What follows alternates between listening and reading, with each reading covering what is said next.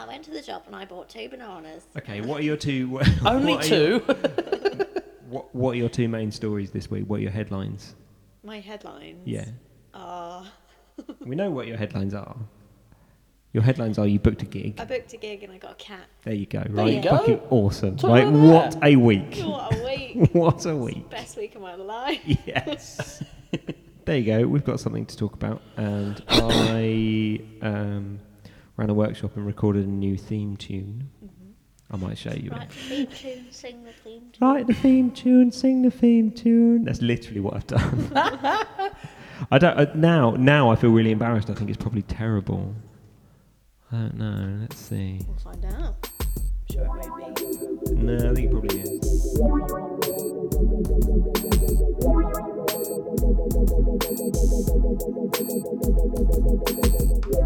How to fail acting.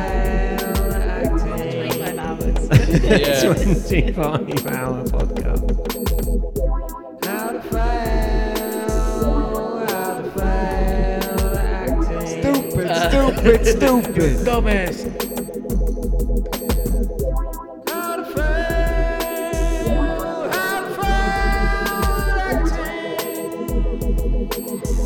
Oh my god! How to fail acting.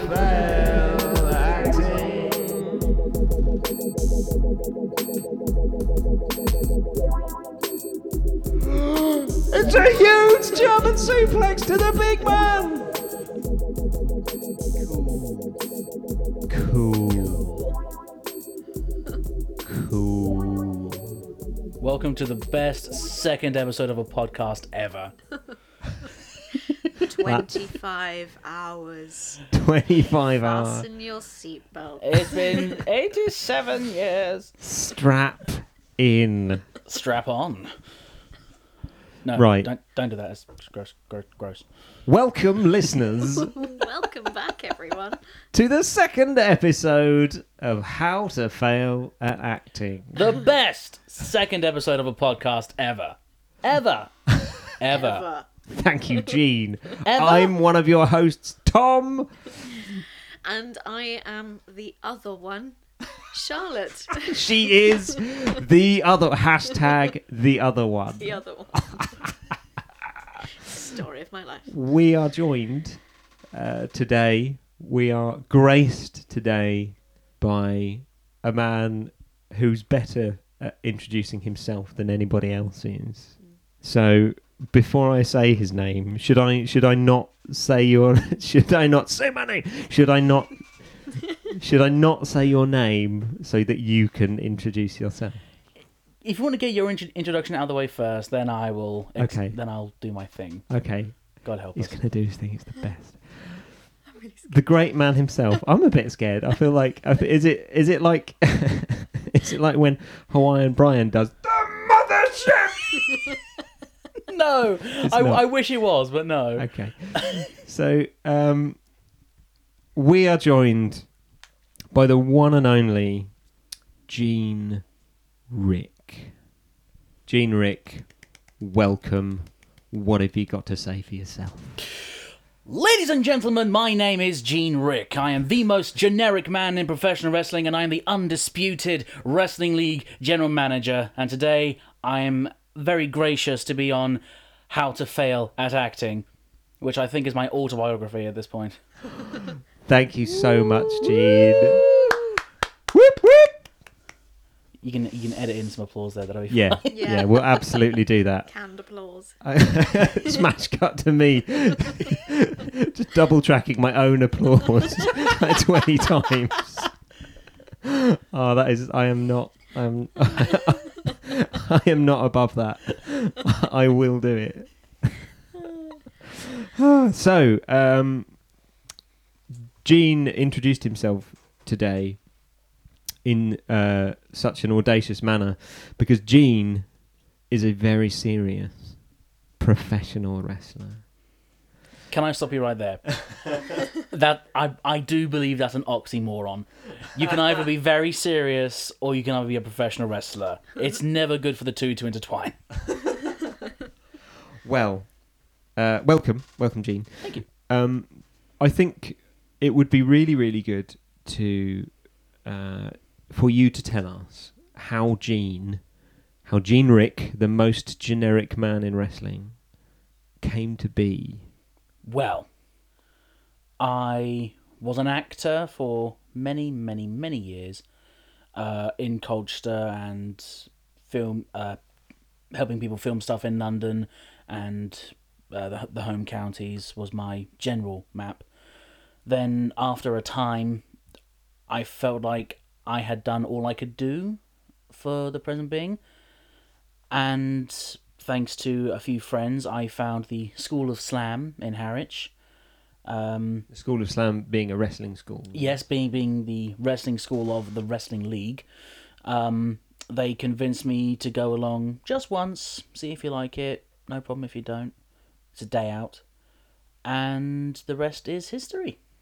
Well, okay, so what really made you stop acting then? You said like you've done all of the things that you're likely to do. What was the point in which you thought, I'm done?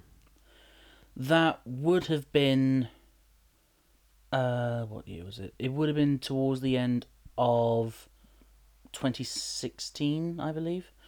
Just after Sweeney Todd. Just after Sweeney Todd, yes, exactly. At that point, which was good, by the way. Oh, it was brilliant. I'm very thrilled that all the nights I was on that show, I sat in Sweeney's chair and survived. Although that's mostly because I was too fat to go down the trap hole. But no, that show was so much fun. I realised that I was starting to get to a close on acting, at least in Amdram with people like Headgate Theatre and Mercury Theatre, was because I was in a job that I wasn't that fond of, and I was going through a few issues with my mental health. Right. And I just felt like I had a bit of a identity crisis at the time. It's like I didn't know who I was, who I wanted to be. And it got to December. I was doing rehearsals for Headgate's pantomime. Oh, right. And I felt like I'm going to do 2, maybe 3 more shows, and I need to take a break. Yeah. For me. So I finished the pantomime. I did Daisy Pulls It Off in February. And then the week after that finish, I did Yes, Prime Minister. And after that was when my friends asked me, do you want to come to this wrestling school in Harwich? And as I said, the rest is history. So inventing a new character solved your identity crisis? In a way, actually, yeah. I guess it's because this is one of the things I've touched upon, being Gene. Yeah. Because the character of Gene Rick is essentially Jack Biggs turned up to 11, where it's like I use the same background, someone who's done everything in acting, won awards, been loved, been hated, all that crap, and then wanted to succeed elsewhere in professional wrestling. That's how my solo character started, because I had the creative freedom to do so. Yeah, and that's something I've touched upon, being Gene, where being an actor, you are basically given a hole to fill by a director. Yeah. Where you have to be what they want, you have to look how they want, have to sound what they want. Mm-hmm. Now that I'm my own director, I'm my own producer of generic productions, I call it. Yeah. Like, I can look how I want. So I've got the dyed hair. It's longer than shit. I haven't had a haircut in 2 years. I have the beard. I look how I want to look. I act how I want to act. You look like a professional wrestler. You're not the first person to say that, which I think is a compliment. Oh no, it absolutely is. It absolutely is. It's interesting that you say that the big difference between acting and wrestling, or one of the big differences you highlight there, is that you're beholden to a director who has essentially kind of cast you to fill a hole that and they've made that hole a particular shape, and you've got to kind of squeeze yourself into it. Chucks, how do you solve that problem? Because you haven't done the I don't want to do this anymore No. bit. I haven't We done both wrestling look either. forward to that. Yeah. One day we're both going to be like, I can't be arsed with this. Should we just go and be wrestlers? Yeah. Can you imagine me as a wrestler? Oh, it'd be so good.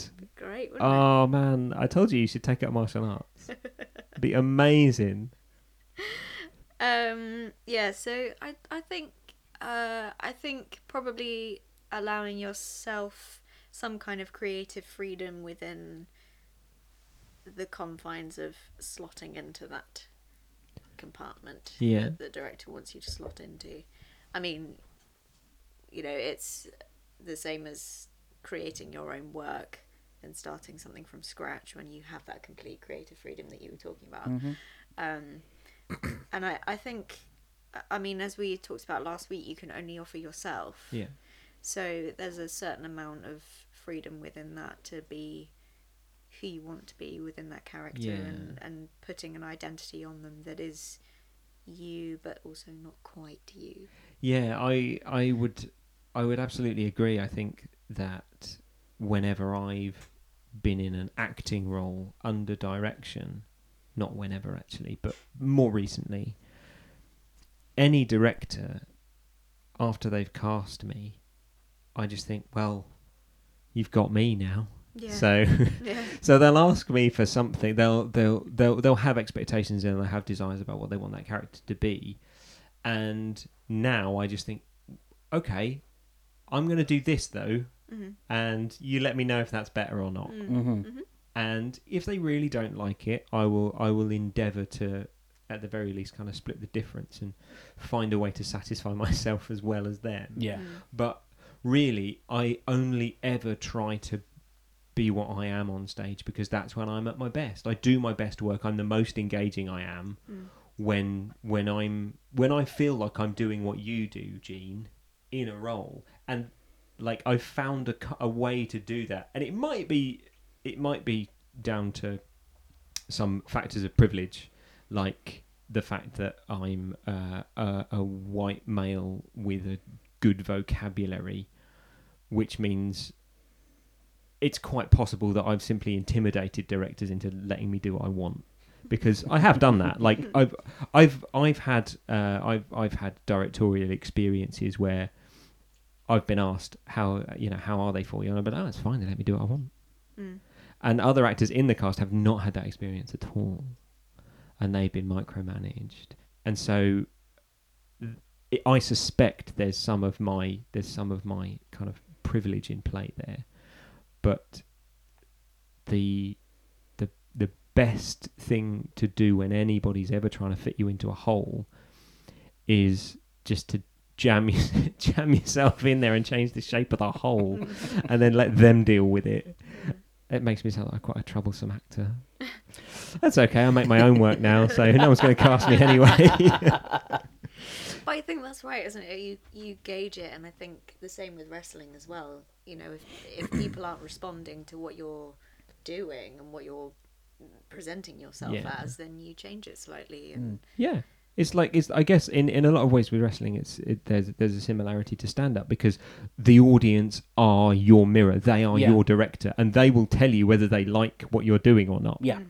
Yeah. And they tell you immediately. Yeah, like that's something that for a long time I struggled to get over, was just how active and involved a wrestling crowd is, because I was so used to a theatre crowd where they're quiet throughout. Yeah. There's no fourth wall. They're right there. Yeah, exactly. Yelling. And like they will tell you there and then if they think you're shit. And they will. They literally Yeah, will. they literally do. And like They will chant you suck. the first time I was a bad guy the first few months of my career. Sorry, I was a heel for the first few months of my career. Inside wrestling terms. Inside knowledge. And which was fine, because I hate faking a smile anyway. If I smile, I want it to be genuine. Yeah. So like getting to be a grumpy bastard suited me well. And I think, do you think maybe it's easier to play the heel when you're less experienced? It depends on who you are as a person. I think it all depends on your personality, because there is that there are a few guys I train with who have only ever been good guys because they're naturally happy, smiley, Yeah. go-lucky people, which is great for family shows, great for kids as well. Yeah. And there are some people who, like a few people now that I think have said being a bad guy is easier because you don't have to try to get the crowd on your side. No. It's much easier to make people hate you than like you. Yeah, I think I would say like watching a lot of wrestling and watching like bad babyface work and then watching okay heel work.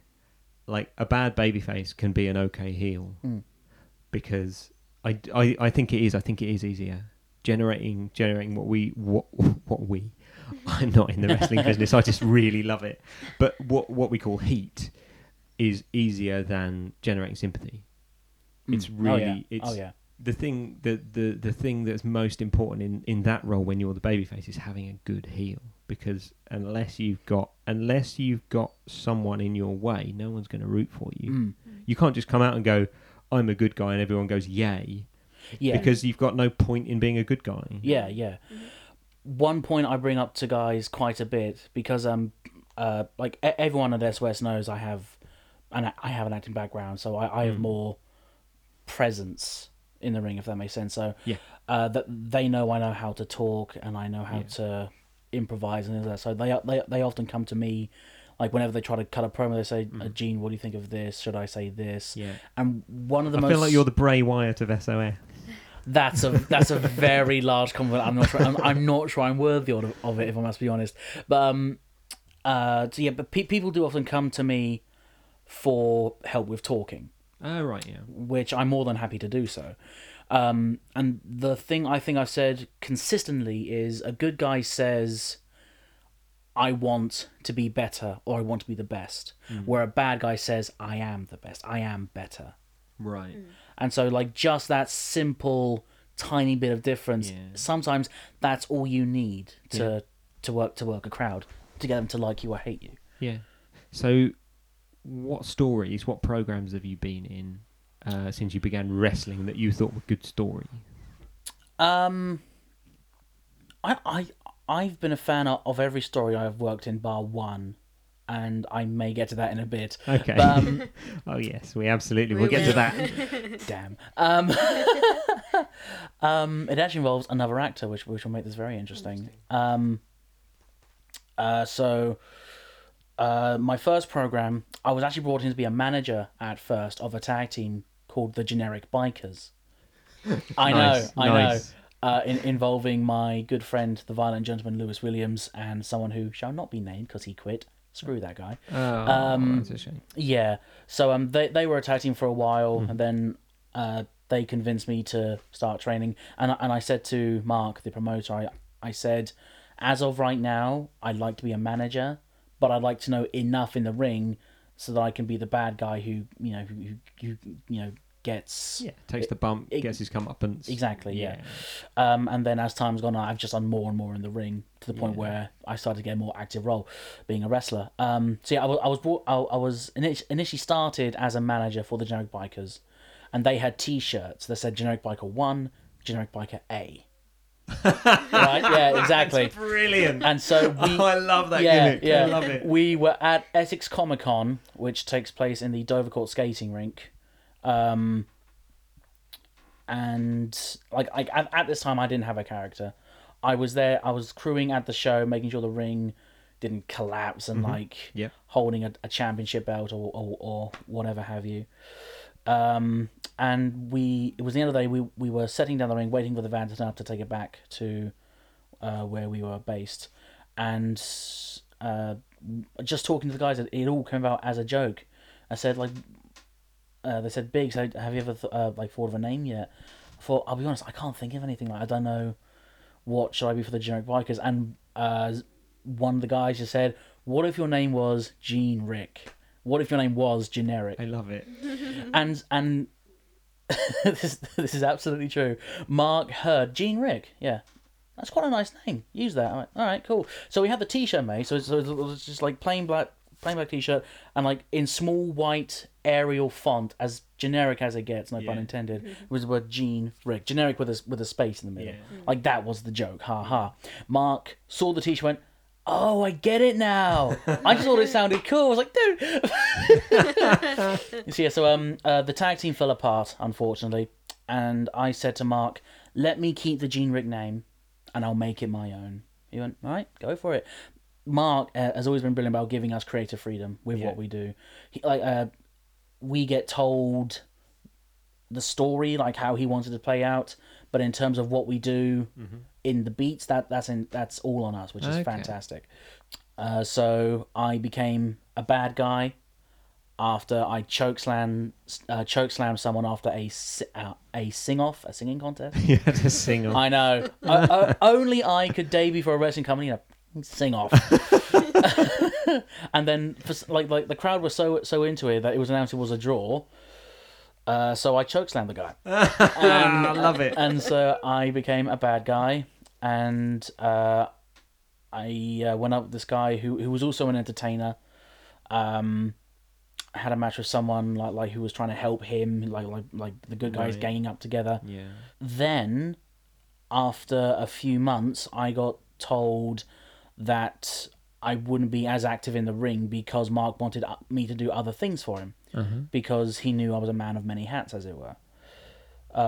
So we had a show for a while, WLZ, because it was the first series of this took place at the Zinc Arts Centre in Chelmsford. Right. We were basically going to do a weekly wrestling show on YouTube, and he wanted me to be the solo commentator. Oh. And that was a lot of pressure, Yeah, I because to my knowledge, no one's done solo commentary since Joey Styles in ECW. Yeah. And if they have, it certainly hasn't been done well. Yeah. So I thought, shit. WLZ then got moved to Kingsway Hall, which was our new home. Yeah. In Dover Court. So I did that for 4 seasons, I think it was. I don't know if we've released all the episodes yet. But yeah, so it was me on the balcony looking down at the ring, recording on my phone. That's how low tech it was. Just using the voice recorder on my Galaxy S7 at the time. Yeah.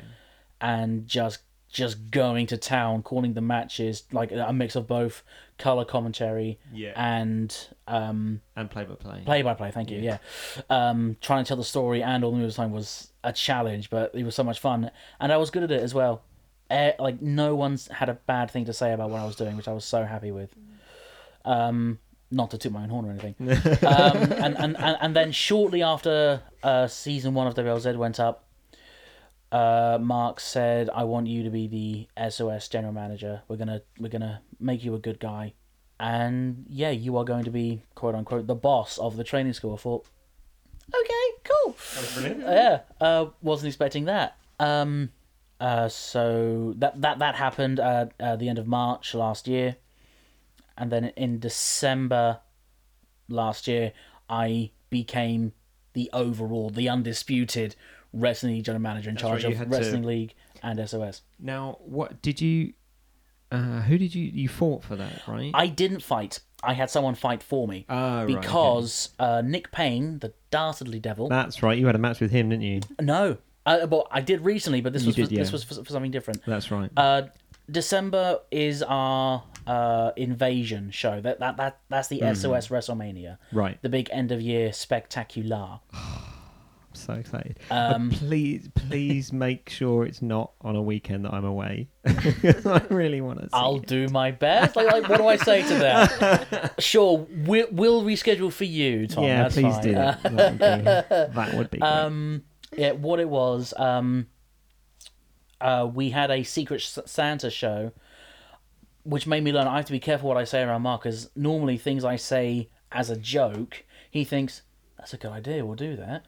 And it's like I was talking to someone else, and I said, what if we have like a Secret Santa show where like all the matches are drawn at random? He goes, dude, you're a genius. I'm like, what? No, hold on, what? It's like, no, hold up. Is this like that anecdote that Dean Ambrose said about Vince McMahon saying in the script, never use nouns. Don't use nouns because Vince will turn it into a prop. Sort of. It's just like, I suggest things as a joke that I think are funny, like, oh, wouldn't be cool if this happened, ha ha ha. Yeah. And it turns out 5 times out of 10, at least, they can be a good idea. Cool. Oh, sweet.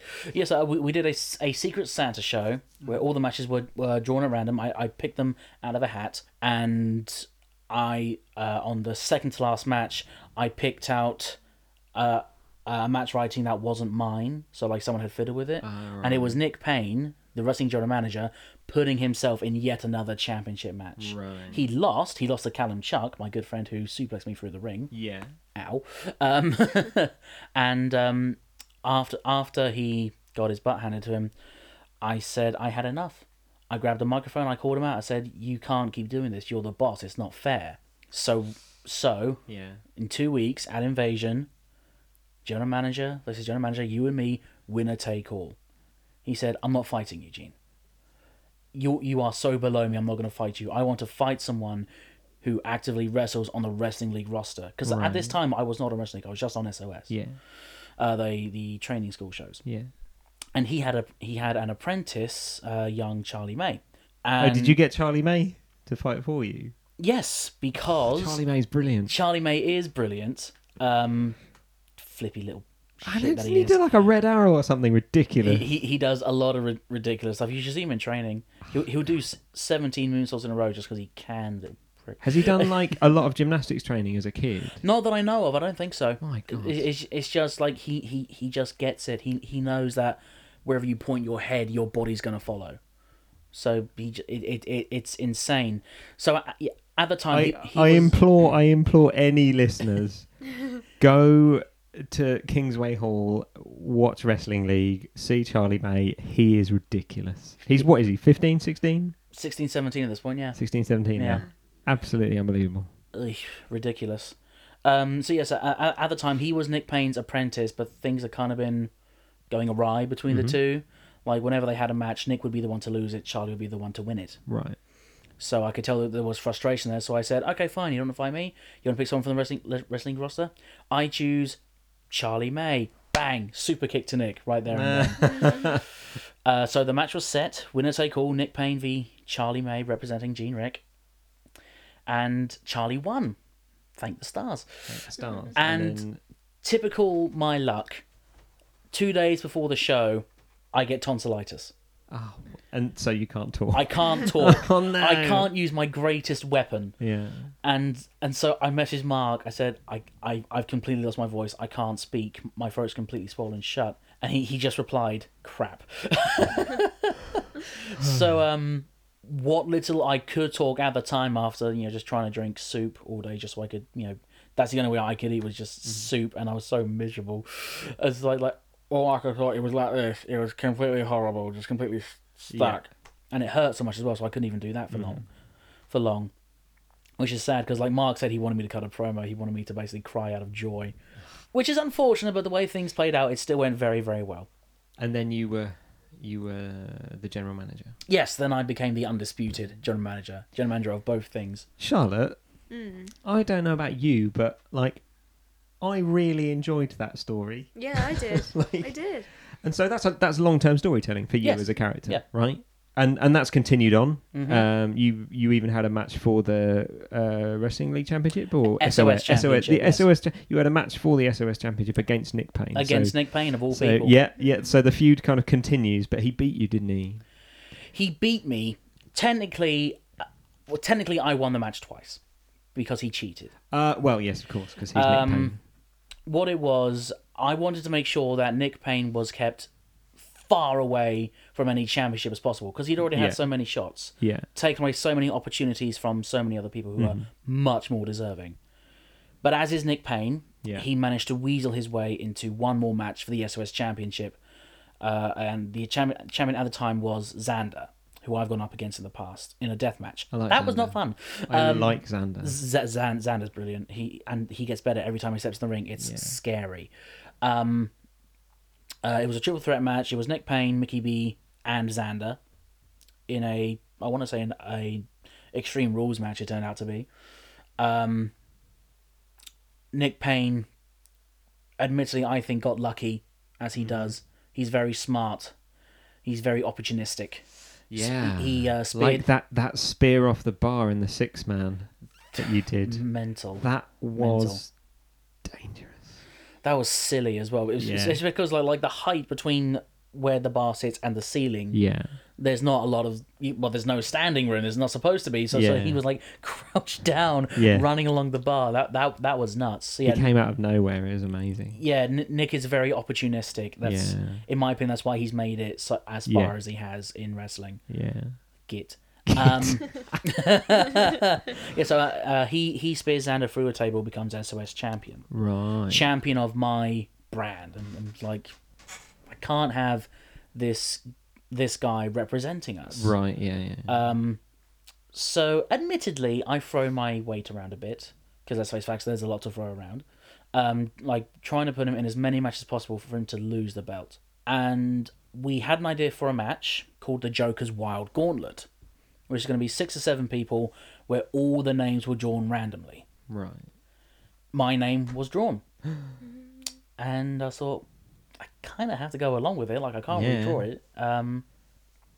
You can't. I mean, there were so many names in the hat. Paul Tyrrell, our head trainer, he would have been in the match if his name was drawn. Oh, he was in the hat as well. Oh, yeah, absolutely. Everyone was in the hat. Just sheer happenstance, my name got drawn. I ended up going against Roman Riot, who's currently out with knee surgery. Get well soon, Roman. Get well soon, Roman. Yes. I ended up winning that match with a sit-out last ride. A sit-out last ride. Wow. I was feeling particularly nasty that day. Everyone Google sit-out last ride. Yeah, it's a Keith Lee's finisher before he signed with NXT. Yeah. He calls it the Spirit Bomb. Keith Lee is Keith Lee, a phenomenal. he is everything I want to be and more. What is he? 350? At least More? he's a big dude, but he's athletic. The guy can moonsault, missile, drop kick. Suicide dives out yeah. there. He's insane. He's massive. Like Keith Lee is He's everything. the I want world's to be and largest more. luchador. Yeah, exactly. So I did a Spirit Bomb. I won the gauntlet, and that was that moment of realization. Is like, I have to be the one to dethrone Nick Payne. Right. Yeah. It only makes sense. Yeah. That like we've gone on this long. Yeah. So you've built it. So the whole thing is built to that moment. Yeah. And you had to do it. Yeah, as I was saying, Nick Payne come represent us, and like I said from day one, I don't need to be SOS champion. No, you just need Nick Payne not to be. Exactly. Yeah. So you know, no better way to do a job than to do it yourself. Absolutely. Yeah. It turns out. But in the match with Nick, he counted himself out at first, and I was like, I've been trying to build this up for as long as I can. It's a championship advantage. Championship advantage, exactly. Yeah. So if you get, for the listeners, championship advantage in a wrestling match, the champion can only lose his title via pinfall or submission in the ring. So if he is counted out of the ring, then he loses the match but keeps his championship. And the same thing if he gets disqualified, if he uses a weapon or Absolutely. breaks the rules. So Nick counts himself out. He says, I'm out of here, fine. I threw some more weight around and I restarted the match. Oh, right. And I said, if you get counted out again, you lose the championship. Very good. He wasn't too happy about that. Unfortunately, Nick, again, being opportunistic and as smart as he is, just started attacking my left leg. Which, being a big guy like me, I need the support. So he ended up... Chopping down a redwood. Yeah, exactly. He ended up locking me in his STF. I made it. I managed to make it to the ropes. Again, after all the time, he's attacked my leg. Like, it hurts like hell. The STF is the step over toe face lock. So, yeah. Yes. Google it. One of John Cena's finishing moves. Yeah, he's rubbish at it. Which he's at the time terrible. he called it the STFU. Yes, of course. Because ha ha ha. I managed to make it to the ropes, which would normally force the other guy to break the hold. But he didn't let go. He just kept cranking on my neck and my leg at the same time. And he got disqualified and then started attacking me with a steel chair. Like he Really? was out to hurt me that night because just like I'd had enough of him, he clearly had enough of me. Thankfully, Aaron Warnes was there to save the day. Save me. Aaron Warnes Aaron did a Warnes, run-in. He did a run-in with the lads and Huge fan Richie. of Aaron Warnes. He again, someone who is very good at what they do. Yeah. Love him to bits. We call each other Cream Puff. It's amazing. No, because of the South Park movie between Satan and Saddam Hussein. Is that he's not Cream Puff? Oh no. So yeah, we call each other Cream Puff. Yeah, he came to save the day because I want to say was the previous show, Aaron had won a Rumble match to become the next number one contender to the SOS Championship. So he would have been facing the champion the next month. Oh right, yeah. So he came to save, came to say to Nick, "I'm coming for you," and that was that. I had to take some time to heal my leg, and then I got to put on a new hat in Wrestling League for a time. For a few shows last month, I got to be the MC, the announcer. Oh, excellent. Because our normal fella, Benson, was unwell and unable to make a few certain dates. Okay, so you filled in there. I filled in there.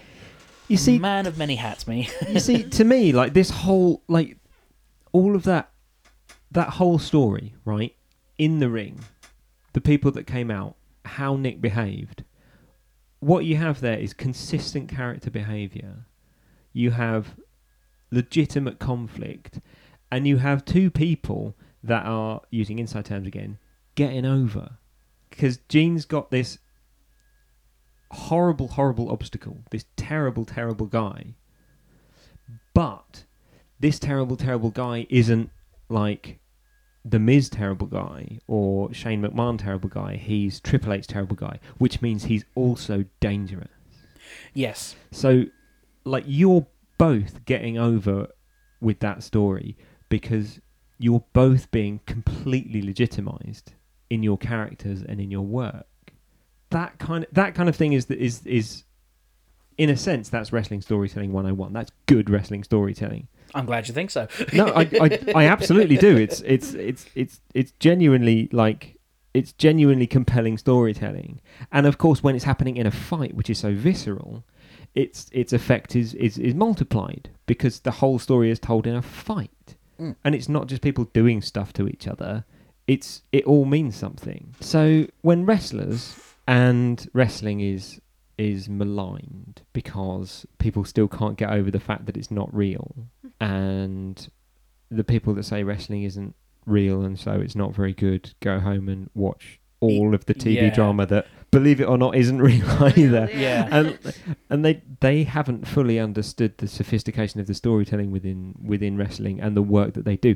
The only reason that it hasn't got that same legitimacy, I think, is because it's not trying ever to be highbrow. It's never ever trying to be truly kind of a transcendental art. It's just trying to draw you in and transport you and make you feel something. I've described it before as the idiot savant of arts. Yeah. Because it looks so stupid, but it's actually genius. What do you like? You listen to that whole story, Chucks. What do you make of that story? And like, what would, if you were asked to play a role in that, like, how would you approach it? Well, I think it's exactly the same as being asked to do a fight sequence in a play or a film. Yeah. It's exactly the same. You have two characters. One of them's going to come out better off than the other one in the end because that is the story. Yeah. And that's the trajectory that they're moving on. And, you would choreograph a fight. It's not real. We all know it's not real. Yeah. We hope it's not real. So it is exactly the same. And it's just a series of people creating a series of events to make a story. But within that, there is the construction of character, and there is a legitimate construction of motivation. You, Gene, spent a decent chunk of that story telling us why you were motivated to do it. Like, why did you want this fight? We're not fighting for no reason. We're not fighting just because we're wrestlers. We're fighting because of this reason. Right? You needed to do something, and it actually was. It wasn't about the championship being around your waist. Yeah. So, in that sense, if it's a fight sequence in a movie, if you've got to do a fight sequence in a movie, or if you've got to have an argument in a movie, essentially they're the same thing. They're just they're just different mediums, I suppose. Yeah. You know that the argument's not going to be convincing without motivation, right? Would you not say that that's the first thing you ask when you look at a scene? What's the point? Why am I doing this? Why am I doing this? Yeah. Transferring that to any script or setup that you're ever given is why am I doing this? So you've got something to achieve by the end of a scene. Right.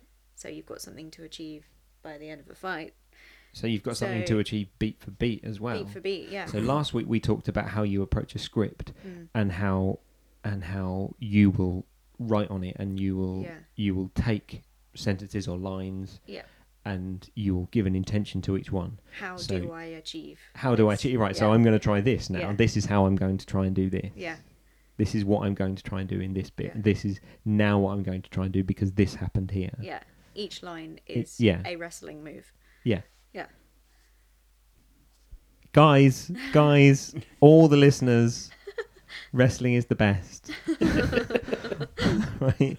It's the same as acting. It's the same. This is one of the main reasons why I wanted you to come on this podcast, because I need to make this point that wrestling is absolutely brilliant. I love that term you use for the idiot savant of art. I think I found my new nickname, honestly. The idiot savant. It is. It absolutely is. It uses its own language, which is in a sense completely made up entirely for its own purposes, and yet all of those words translate into all other storytelling completely. A compelling narrative is drawing money. Yeah. A sympathetic character is an over babyface. It's all the same. Yeah. It's all the same. So, Gene, you began training to wrestle in 2017, right? May of 2017, yes. It's 2019. It's mid 2019 now. How has that occupation changed how you think about yourself and what your life is like now? It's changed the way I think about myself a great deal, and I'm happy to say for the better. One of the reasons I knew I was coming, to the end of acting was because I was unhappy. And normally acting was my escape from that. It was like, as you said, I'm at my best when I'm on a stage. For a long time I've said I have the opposite of stage fright. When I'm on a stage, I'm the best I'm ever gonna be. But any other social situation, I'm a goddamn wreck. Right. And where my mental health was at, I was at a point where I didn't enjoy acting anymore, and I felt so sad about that because that was my escape, that was my release. I wonder where that came from. It's an interesting thing, because we spent a lot of the last podcast talking about resilience and how to cope with doing it, because it's really hard and it actually often has a very negative effect on your psychology. And you used to use it as the thing that made you feel actualized, and then it became something that was not. So why is wrestling different? Wrestling is different. I think, again, because of the creative freedom, to the point where at times I don't feel like I'm playing a character. I feel like it's me out there. I feel, for lack of a better term, complete almost. Yeah. Whereas with acting, I always felt happier because I was pretending to be someone else. Yeah. Pretending to be someone I wasn't. Yeah.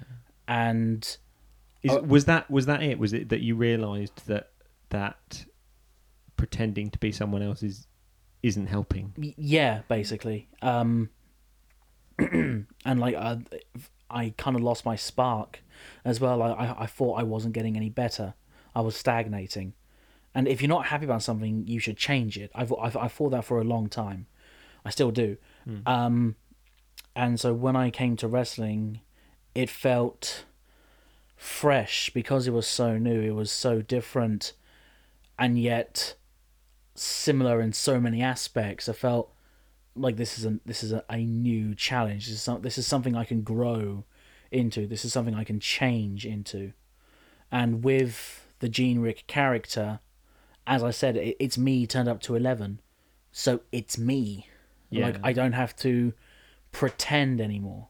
Do you find it quite tiring sometimes? Because I think the way that you speak there is a little bit like when I've indulged myself in stand-up comedy for a time, and I got to be myself, and that for me, as much as anything else, was about me breaking down those barriers with the audience and about me learning to be okay with standing in front of people, because I've been acting for ages, but I never got over being in front of people. And so I made myself stand in front of people as myself and try to make them laugh in real time. And like it's like, right, I'm scared of cars, so I'm going to step out into the traffic. That was essentially what I did. Yeah. And in a lot of ways it was a real release for me. Like, maybe I might have only gigged kind of like once a month, but in those few days before I gigged, when it had been the longest since my last gig, I would get really miserable and angry, and then I would go and do a gig, and then I would be able to go to work happy for a little while because I'd been released. But I actually found the whole thing terribly, terribly tiring. Do you think that you'll kind of experience the fatigue of that, or do you think that really that won't get old? The great thing about wrestling is, if you want to change, you can do it. It's not like where you're doing the same show on a tour. Yeah. You're playing the same character, you're saying the same lines, you're doing the same actions night after night after night. Because depending on where you work, say for example you normally work in Harwich, where I'm a good guy, at some point I could get someone to say, I want you to come do 1 or 2 shows for me in London or in Nottingham, whatever. I want you to be a bad guy. I want you to be this sort of bad guy. So there's like no 2 shows will ever be the same, really, because and like the way some people's schedules are, it's absolutely bananas. Tim Lee is a good example. Tim Lee, for those who don't know, is a fantastic wrestler. He's a bigger guy. He's rather short and portly. Sorry, Tim. But he's so amazingly talented and so technical. He's so good at what he does. He wrestles a comedy style. Right. So his matches are often, they're very entertaining and they're very funny. But this leads to people criticizing him, saying, "Oh, he's a comedy wrestler. He's not a real wrestler." Exactly, which is a dumb argument to make, because like it's called sports entertainment because it's entertainment. And recently we held a tournament for a championship, and a wrestling league had him turn heel. He became a bad guy, and he wrestled a very serious match. And again, he was spectacular. Really? Yeah. So depending on where you work, you can constantly change things up. So, Chucks, it's all terribly exhausting, isn't it? It is. It's all terribly exhausting. All of it. What do you do to keep, as a wrestler, you can change what you do. What do you do as an actor to keep what you do interesting? Finding things that interest you personally. I think. What do you mean by that? Do you mean like stories that personally resonate, or characters? Stories, characters, hobbies, anything that you can find that interests you, that will feed into what you do. I think to keep that fresh and to keep what you do interesting to yourself and to other people. And I guess that there's probably less opportunity to change up what you do, because as we said before, it's more kind of slotting into Yeah. a hole that a director wants you to fill. Have you found yourself, to any particular degree, typecast? Oh yeah, Yeah. definitely. But I think Do you find that exhausting? yes, I think I think you have to ride the wave as it's there though, Right. and as you change as a person, Right. your type will change as well. Okay. So yeah. I think that feeds into it a bit. So I suppose you but have to have it's- some stamina because the change comes slower. The then. change comes a lot more slowly, and there's the aspect of it being exhausting just through the life of being an actor. Yeah. I think that's the more exhausting part of it, is living as an actor than Living as an actor in the practical sense. in the practical sense. Yeah. These are all kind of things that take a great deal of resilience to cope with. The final question I'd ask really is that as satisfying as it might be, like what's the real point? We talked about what it does for us and what it does for you, Gene. What do you think is actually the point of being a professional wrestler? And you can include or differentiate that from what the point of acting is as well. Like include performing arts in the answer if you want to. For me, at least, both in acting and professional wrestling, for me, it's because I'm selfish. Oh, really? I think so, because in acting, I wanted people to love me. I wanted to be the center of attention. But like in that time on my schedule, as it were, I wanted all eyes on me, and that's something that's played into wrestling again for me. Witness me. My catchphrase is "Witness me." Yeah. I want all eyes on me. I want to be in the spotlight. I want the people to love me, adore me, and all this. I want their attention. I want them to witness me. So again, for me, part of it is because I'm being selfish, like that.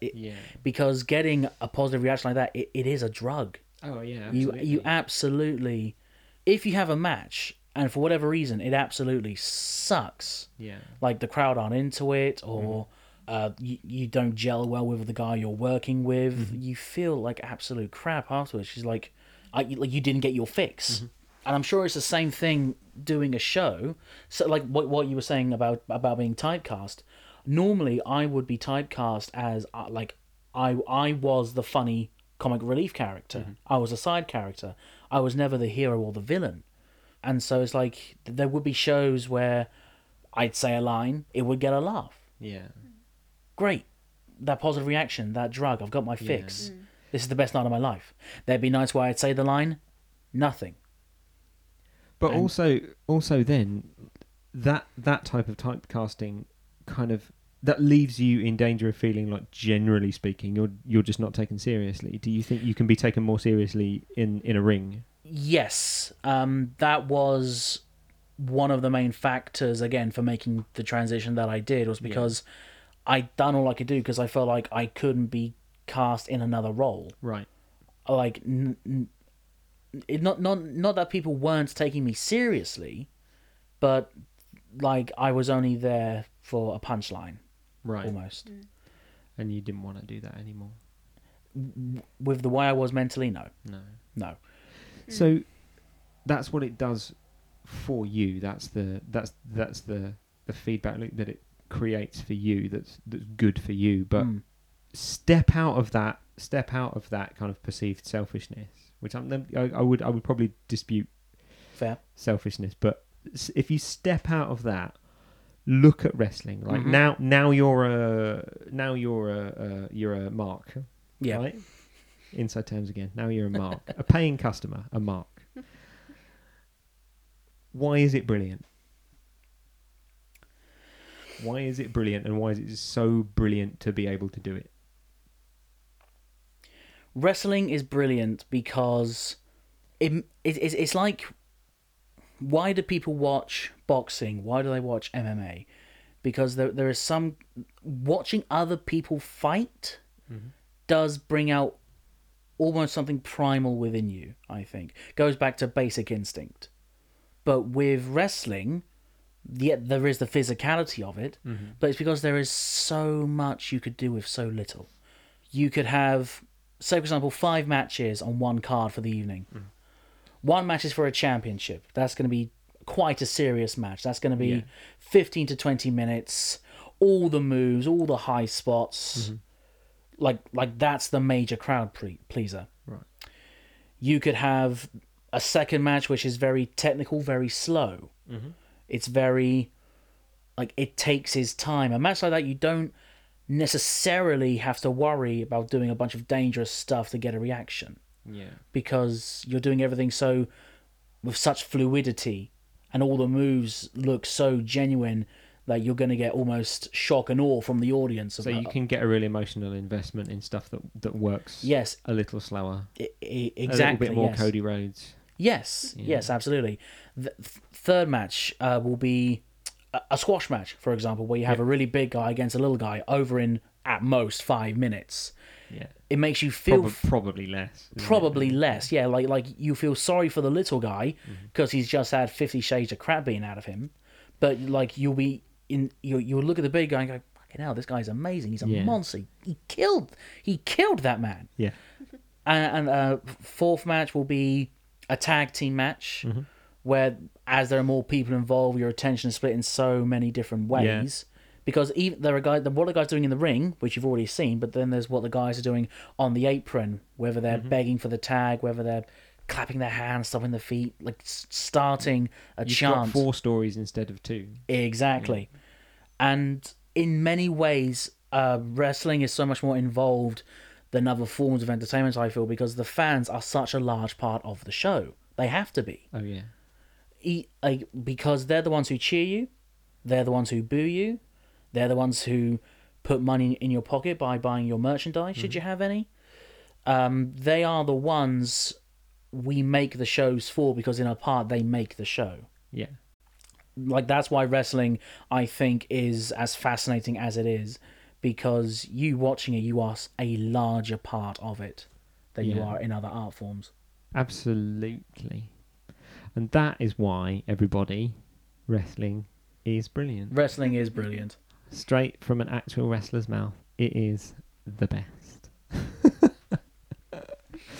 I'm so going to get you watching wrestling one day, Chucks. I'm going to do it. I've seen bits of wrestling. I mean, I've got absolutely no idea what you guys are talking about with the jargon right now. But I thought we'd done quite well to explain these things. Oh yeah. But before that, I had no idea. Yeah. But I feel educated. Well, I'll tell you where you can come see some wrestling if you like. Oh yes, please. If I may partake in a cheap plug. Absolutely. Kingsway Hall, Dovercourt, Harwich Wrestling League is hosting 3 shows this month. We have IPW One Night Only on Saturday the 20th of July. This is going to be like nothing else you've seen at Kingsway Hall. We have a hardcore match. We have a beer pong match. We have American wrestling star, the Cowboy James Storm. We have the Invisible Man versus the Invisible Man, which I'm super excited for. Is the referee going to take a bump? Who knows? God, I hope so. Then on Friday the 26th, just barely a week after One Night Only, we have Friday Night SOS, our monthly spectacle, where you'll see many of the training stars of the School of Slam. Will we see Judo Josh there? That's a good question. He has been on a bit of a sabbatical. Has he? He's been training in so many dojos, breaking faces and breaking hearts. He may be there. We may see Estrella, the brand new apprentice of Nick Payne. Oh, very good. I know we're going to see Aaron Warnes against the violent gentleman Lewis Williams. Gonna be The so good. excellence of Dextercution. Dexter goes 1-on-1 with the Killer Queen, Dynamite Gelatine, Dynamite with a laser beam guaranteed to blow your mind, Harley Rae. I messed up the lyrics there. And then the very next night, we have Ultimate League. This is Wrestling League's WrestleMania, the granddaddy of them all. where we have so many people. We have the Black Swan Cara Noir against Harry Mant. We have El Phantasmo, who's recently been making a serious storm in Japan. He'll be wrestling for the WLGP Championship. We have new Wrestling League champion, The Bruce, appearing. He'll be defending the title against Lord Gideon Grey and the anarchist James Castle. There is so much going on this week, folks, and tickets are cheaper than anything. Oh, they're so cheap. They are so cheap. Honestly, I've taken a few friends to see a couple of these shows, and they're like, "Oh my god, the amount of entertainment for like a $5." Friday night SOS ridiculous. tickets are a $5 every single month. That doesn't plan on changing. Absolutely, like just the most fun you can possibly have, and you will yell yourself hoarse. I had a really emotional moment last time I was there. Harry Mant was wrestling, and he did a Vader bomb, and it wasn't that long after the man himself had died, and my friend and I just looked at each other and went and we threw up the V's. Yeah. We threw up the V's, and Harry threw them back. Yes. It was a moment. It was such a moment. And the thing is, Harry was working as a heel, but we just couldn't. I couldn't boo Harry then because Big Van Vader. And the thing is about Vader is that he was a heel his entire life. Mm-hmm. One of the greatest monsters of literally all time. An absolute icon of enormously dangerous potential. I got to meet him shortly before he died. Did you? Which I'm very thankful. Yeah. Oh wow. XWA were hosting shows in Charter Hall at the time in Colchester. Yeah, that's right. And yeah, on a sodding Sunday when I had to work. Yeah. Or was he there? He was there. Yeah. He had a match against. He had a match. He had a match against Sid Scala. Not a long match, surely. It was the definition of a squash match. Poor Sid, man. Did he have his mask on? Did he wear his mask, or is he maskless these days? Or was he maskless? For then? that match, I want to say he was maskless for that one. Yeah. Because yeah. I think either the previous night or the night before he faced Will Ospreay at Rev Pro, and I think for that match he wore his mask. Right. Legit Ospreay can't remember versus if he Vader did for this show. Oh my god. Ospreay, for our listeners and for Chuck's, Will Ospreay is, I would like, it's legitimately argued that he's the best in the world. Former gymnast, he does so many technical moves and so many flips that should not be done by a human body. Yeah, he's an alien. For that show, there was a meet and greet. Mm-hmm. I got to meet PJ Black, formerly Justin Gabriel of WWE. Yeah. The South African Darewolf, or whatever his nickname is. So I know it's Daredevil and Werewolf, but I forget the combination, and Vader as well. And this was just before Vader died. Oh, Vader. And so when he sounded very weak when he spoke, unfortunately, which was heartbreaking to me, because again, I've always looked up to the bigger guys because I've always been big ever since I was little. And so getting to meet Vader, I was like, this is so huge. Yeah. And this before I even started training, so looking back on it, I was still just a fan, so I was like, I should have asked him something.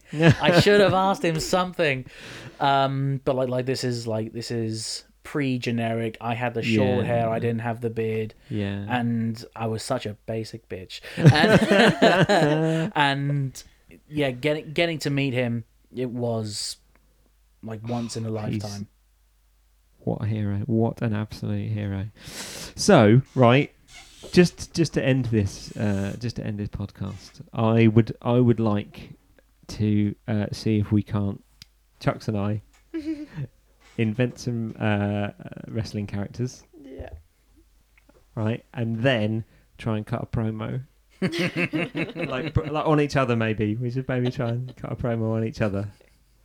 Right? So we invent our characters, right? And then we invent an angle. Mm-hmm.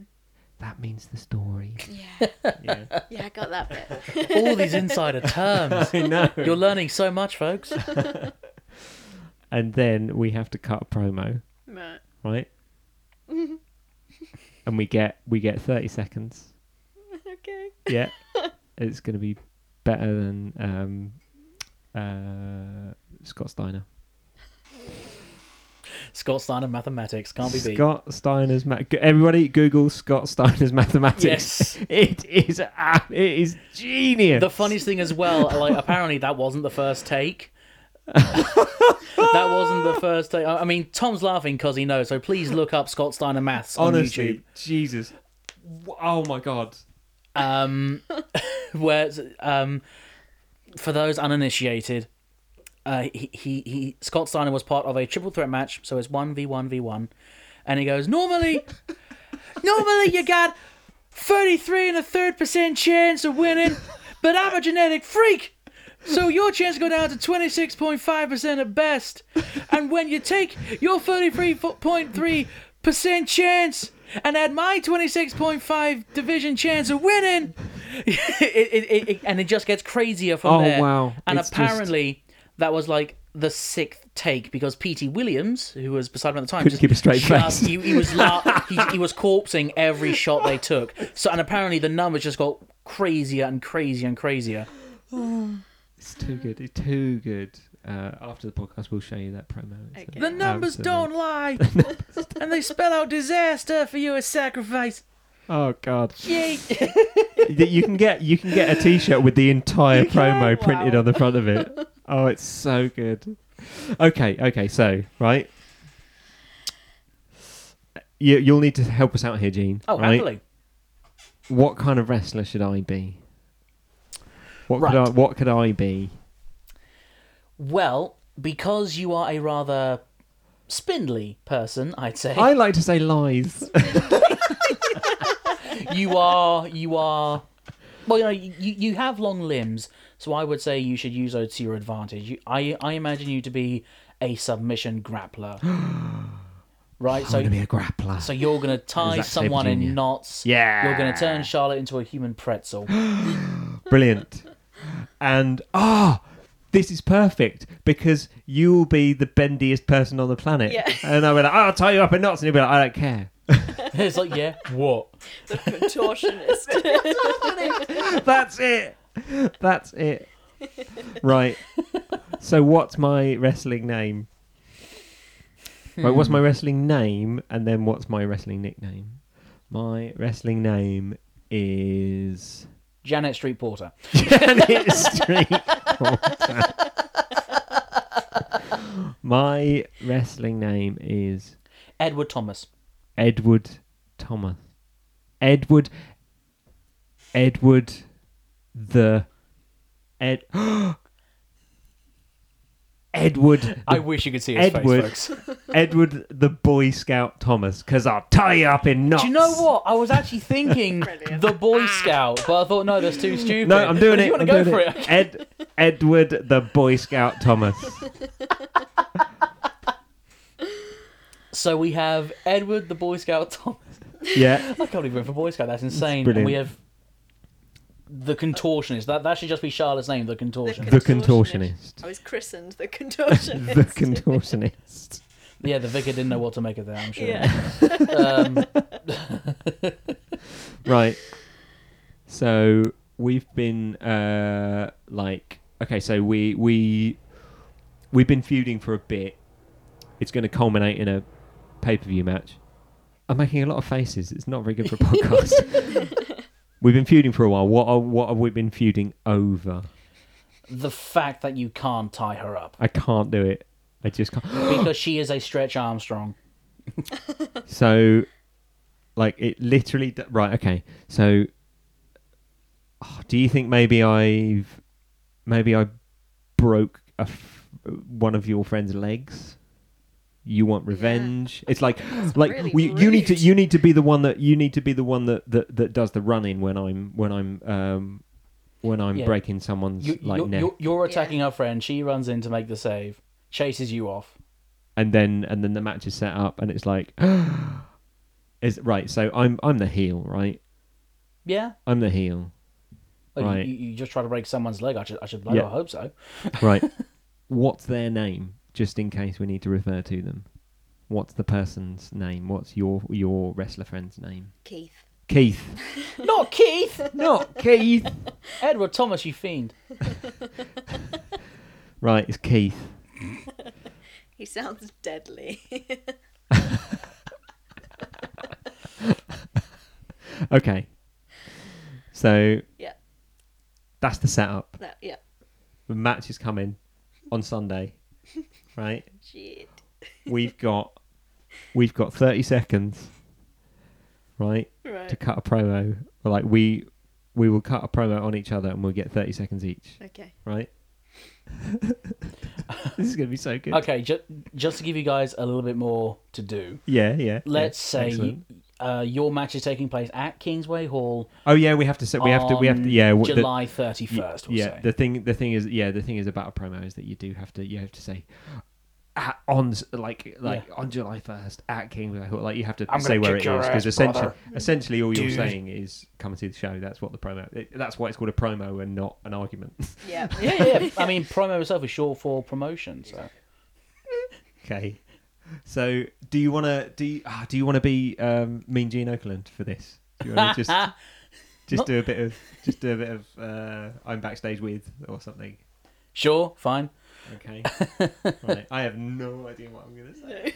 I'm panicking so much. That's the best I'm part. gonna do some honestly. good lucha stuff. Okay. Okay.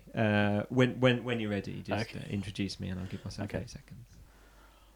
Ladies and gentlemen, I'm here today with Edward the Boy Scout Thomas. Now, Edward, last week you attacked Keith with a steel chair, damn near breaking his leg until the contortionist came out to make the save. What do you have to say about that? I'll tell you what I have to say about that. Oh, God. The contortionist? The contortion what? I'll tell you, on the 31st of July at Kingsway Hall, I'm gonna tie you up in so many knots, you won't know your ass from your toenail. Very strong words there from the Boy Scout. I missed. I was 5 seconds off. It needs some work. It needs some work. It needs some work. Okay. Now, right, you're backstage Hey. with the contortionist. Right? This isn't how I pictured spending my Monday morning. I'm having the time of my life. Hey, are you ready? I think so. Okay. Gene? Ladies and gentlemen, I'm backstage here with the contortionist. Now, recently, you had to save your darling beloved Keith from Edward Boy Scout Thomas. Now, a match has been made for the end of next month. What do you have to say about that? I tell you what I'm gonna do. Oh, my. On July 31st, Kingsway Hall, I'm gonna plumb you into the system. I'm gonna plumb you in. I'm gonna bend your pipes, 'cause I am the contortionist. And I will fuck you up. I ain't got no time for this. Andomini Pater Spiritus Sancti. What was that? Jesus Christ! No. Jesus had nothing to do with whatever that was. No! I mean, normally I'm the one to freak people out Because I can kind all of that as well. I was not expecting that. Oh, that was fucking classic. That was fun, wasn't it? I'm glad we did that. listeners, you've witnessed a world first and a world last. That never, ever happens again. Never, literally ever. I don't think your throat would allow it. Okay, on that absolutely marvellous note, we will end the podcast. Gene, thank you so much. Thank you for having me, guys. I appreciate it. Charlotte, thank you for that tremendous promo. Thank you for that gift. I am absolutely terrified. I am definitely never wrestling you. Thank you, listeners, for listening. Please like, share, subscribe, do all the podcast things. Yep. We love you all dearly. We're desperate for your validation. Oh, God, that's why we do literally all the things that we do, because there is a gaping void in our sense of self, and you fill it. So please help us fill our holes by liking, sharing, subscribing, All and listening around to me all- are familiar faces. So yeah, listen to all our podcasts. There's 2 of them so far. There'll also be a link with all the information about the wrestling. Oh, absolutely. Yes, We'll yes. put that in the description of the podcast, so you can book your tickets. It is a hell of a night. I recommend it very, very highly. Thanks very much. Thank you. Bye. Witness me! Leah's face.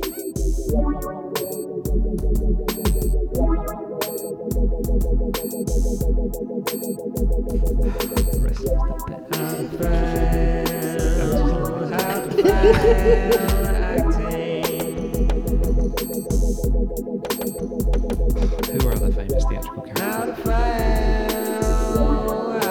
We don't know any. We don't know any of the theatrical characters.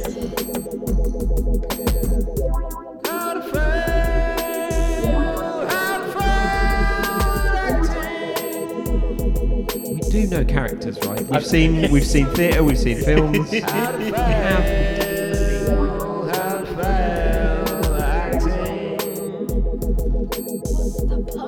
What's the point?